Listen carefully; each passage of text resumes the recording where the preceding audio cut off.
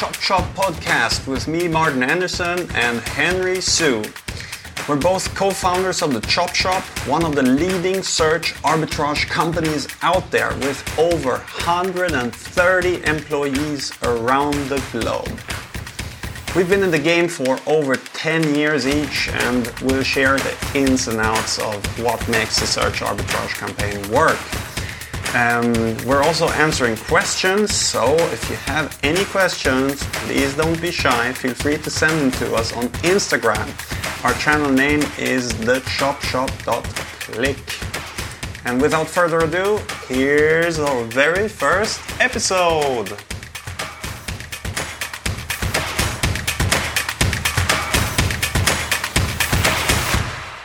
One of the thoughts that I had with us recording our conversations is I think that we can provide a deeper insight than what's already out there for people that are interested in search arbitrage. And I think that there's a lot of people, it seems like there's a lot of people starting out. When we were in Barcelona, I was surprised to see how many people, like in Barcelona at the Affiliate World Summit, I was surprised to see how many people have interest in this field. So perhaps we can help a person or two with this project. Sure. But how about that we give a little bit of background on our journey? Would you like to tell how long have you been in this game? Yeah, in the search arb space, we probably you have a bit of a longer journey in starting with the SEM world, but I would say the broader adoption of search arbitrage back in 2013-14 was centered around email. And that's when I first came across what search arbitrage was. And at the time, I think everyone was trying to understand what does it mean to send traffic to a feed. And the feeds at the time were also not very understanding of how to receive this traffic. So the concept of registering a domain name, verticals, and keyword reporting was all still being put together. And I'd say I was really at the beginning of this mass adoption and how to monetize properly in a compliant way, putting together the original reporting tools and arbitrageurs putting traffic onto, at the time, it was domain sponsor. It quickly grew from there, email arbitrage, but the challenge at the time was how do you keep it all compliant with subject lines, with the content inside the email? And that kind of prompted a broader discussion of compliance. If this was to grow, how do you keep it compliant? Yeah, that was a big question, especially with email. It ended up not being controllable, email arb. Google at the time ended up deciding it was just worth too much. It was too much risk, not worth the trouble. So the industry as a whole at the time had already started to move into native. The journey with native started at Taboola and Outbrain, where we saw most of the traffic. And that was probably around 2015, 2016. Again, the feeds haven't really caught up yet. Arbitrage was still a hush method of monetization with these feeds. And it was the whole compliance game reset, understanding this new form of arb. What can we accept with native? But eventually, with the availability of the tools and the spy tools as well, native became much easier to police, and thus making the whole search arb game much more stable. So from there it grew. We started buying a lot of native ads to the feeds, understanding within native all the different sources that you could buy between push, between legitimate news sites, desktop, mobile. All of this kind of reacts differently, and Google values it and prices it differently as well. Within this native world, you had so many subsections of traffic that you had to understand from a monetization side, but also compliance and eventually trying to figure out what sources Google was most comfortable with over the next couple of years from there. I think native continued to grow significantly. Eventually, other native feeds came in. The field got a lot more competitive. Compliance became stricter, of course, because of all the clickbaity type headlines that people would naturally kind of start pushing.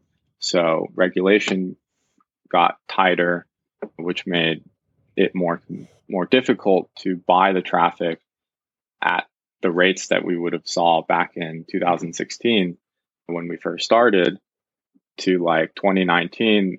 The CPCs and the CPAs that we would see changed dramatically. Everything got more expensive. And at the same time, the RPCs also were getting lower and lower every year as more of this traffic started to flood in to certain keywords. Budgets were getting tighter. So it became harder. And I think as we've gone through this journey, we've discovered how with search arbitrage, it's always about the next step. Like, what is the next channel? What else can you be buying?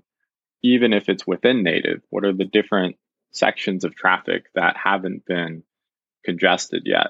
For us, that's when we started to look into social traffic. Facebook at the time was, I think, still a real Wild West kind of environment where the traffic was really cheap. The compliance in terms of like them accepting what a parked page was also much looser. So we shifted much more into Facebook and started building up the traffic there. And this was around probably 2018, 19. So at the time we were still overlapping with native. And from there, we're still buying social traffic today. Social, as with native, has a lot of different segments, Facebook being just one of them. You have, of course, all the other social networks. TikTok in the last 2 years has been one of the fastest growing ones. But that's the journey to date, covering the biggest portions of traffic and our journey through it. So seeing like where things started to where we're at now, having had a hand in kind of shape the field back in like 2013, it's amazing to see how far we've come and how many people have jumped into the field, like a broader adoption and understanding of what it is. It could be interesting for listeners to know how we got to know each other. So it's also relevant to the ARB journey that you described, because you had the benefit to start at what was the largest monetization service at the time. So you could see a lot that was going on in the market. And then when my company acquired Domain Sponsor, we then started our journey together. And so we both had the opportunity to see what's working both for us, but also for other players in the market. Yeah. Ahead of this conversation, then I thought, I wanted to ask you, do you remember what was the very first campaign that you launched? What was it? What vertical? Where did you launch it? How did it go? At the time, when I think the hottest category at the time was health, specifically all these symptom creatives that we used to see, now not as popular anymore, but all the symptom-based health categories is where I started. With Taboola, that was like the hottest thing at the time, specifically see what kind of symptoms equal what kind of health condition. And it was a really nice flow because you were providing the keywords about various conditions that you might have, and the advertisers on the other side were providing. It was a really nice flow, getting the users really the information that they wanted and not blending in keywords that later on what happened is you saw a lot of these treatment keywords, and of course that wasn't very relevant to the initial interest that the user would have. but of course it paid well. But I think that kind of sparked the end of that vertical. But one that was probably the first one that I launched.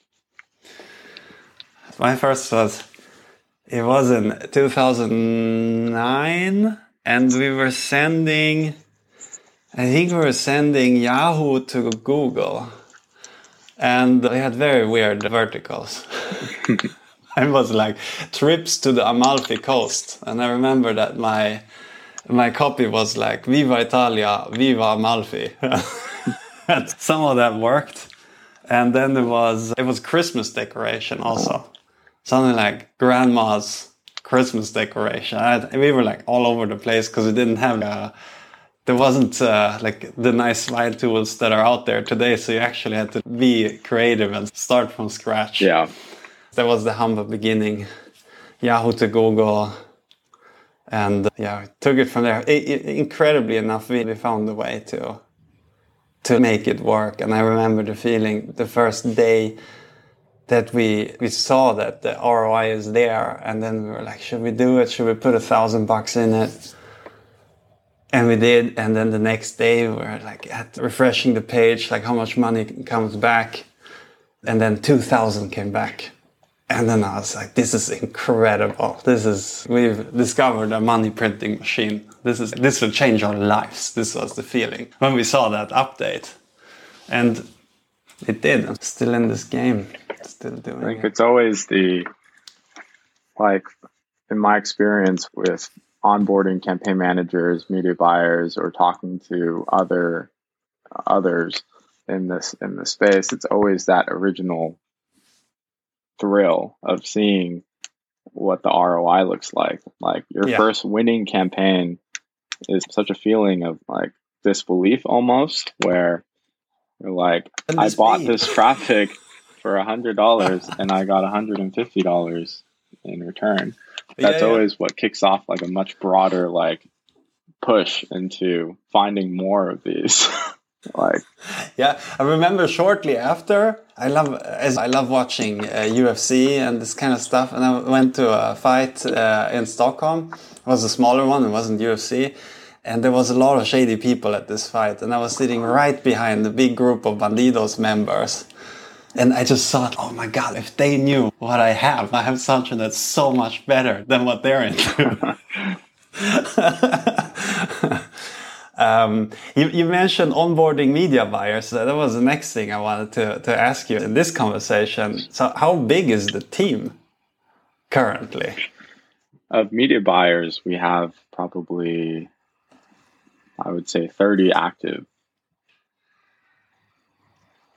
If you add everybody up in the organization, like everyone in the organization, I would say we're probably at 30 people with a hand in helping us generate the content, the material for the campaign, the logistics of assembling them, as well as the analysis. With a campaign like at scale, it's easy to run, of course, one campaign, but if you want to launch like 500 campaigns a day, it requires a lot of logistics. So it's important that it's not just the media buyers, but there's a strong infrastructure to support them. Absolutely. Yeah, that's something that's nice that we've come to that stage, because in the beginning, when we tried to add new media buyers, I remember thinking I wanted them to do the same thing that I do, like to launch a campaign from beginning till the end with everything that's part of it. Finding creatives, finding what vertical to run, researching competitors, registering the domain, etc. The whole funnel. And of course you can do that, but you'll find much less media buyers out there that are willing and able to pull through the whole thing. So if there's anyone listening to it that is thinking about building a team, I would really I would have wanted to get that advice to try to simplify it for the people that you add to the team. Yeah. Everyone, the key to the build out of so many media buyers in our most recent iteration, I think the success is that everyone focuses on their part. And we don't want the media buyers to get bogged down with having to register things, to do uploads, and a lot of the reporting, having to assemble it themselves. Media buyers should just focus on buying and monetizing the traffic that of their campaigns. Give them the maximum amount of time to do the analysis that they need, and we'll get better results. I mean, it sounds simple, but there's a lot of pieces that can slow your momentum as a media buyer, and it takes planning to make sure the process is as smooth as possible. In our conversations, like planning this whole thing, we've been coming back to the story of McDonald's and using that, because McDonald's has been good at compartmentalizing. Okay, a simpler process, making a burger, but still they managed to compartmentalize and make it very simple so that they can hire very freely, because the system is so well defined and it's possible to do in a search arb context as well. Absolutely. So people are probably curious about, where do we buy currently? What are our main sources?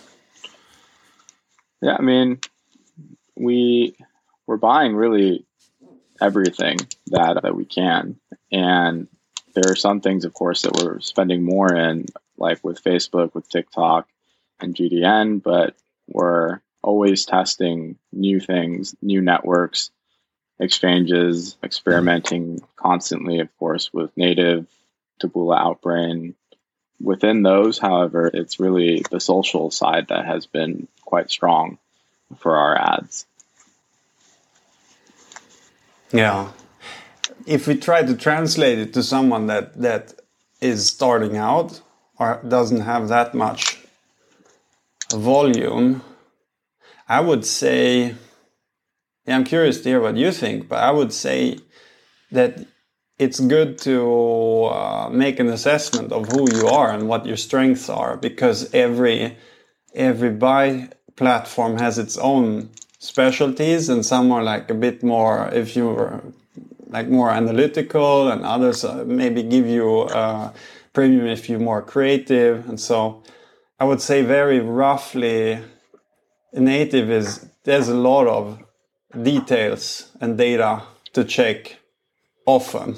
Like that, I would say, is the success factor. So if you're more analytically minded, I'd probably point in that direction. And if we go on the other end, like TikTok, for a long time, it's been like the beginning of launching, of buying a TikTok, is to have videos and to put together nice videos. So perhaps if that's your strength, then try that first. I don't know. What would you say? Yeah, I would agree. I think different platforms have appeal to different media buyers. And like you said, with native, with GDN even, like you have a lot of analytics-based optimizations that you have to put in place, either with automations and tools, or to have to look constantly at your campaign.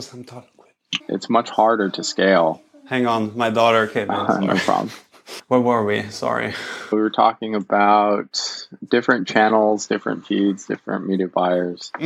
Yeah, so native, definitely very analytical, report heavy. You have a lot of things that you're trying to block.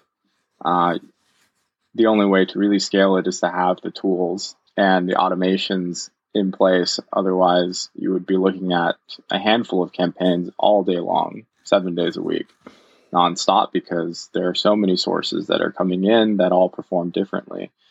The creative assembly within native is not as intensive. You have your headline and the image, of course, which require a lot of thinking. But with Facebook, I would say it's the reverse, where the creative is much more of a focus, where whether it's a Reels or just a static image, there's a lot more competition with drawing in the user and getting those high CTRs. Editing, like constantly working on your video creative, for TikTok as well. What are your hooks, the content or the angle that you're using in the video? There's a lot of optimization that you have to put in on the video side, as opposed to the campaign, where if your video performs really well, then you have much less that you would have to optimize with the buy side, because you're really buying from just Facebook or TikTok. There's not a lot of noise there to filter out. Yeah, nicely put. Okay, hey, maybe we leave it at this point. The plan is to do it once a week, and I think we can just go in. There's a whole chain of what one needs to consider when media buying. We have, for instance, experience about all the different providers where you can sell your traffic, what to keep in mind when you start sending. Keywords is a chapter of itself. I think we can hop into that. How to work with creatives and research. There's a lot to cover. Yeah. Let's explore those in the upcoming weeks. Yeah. Looking forward to it. Okay, amigo. All right. Good rest of the day. Speak soon. Bye. You too. Ciao. You have listened to the Chop Shop podcast with Martin Andersson and Henry Sue. For more information about search arbitrage, don't forget to subscribe to us on YouTube, on Spotify for this podcast, on Instagram. You find us by just searching for The Chop Shop, one word, and off you go.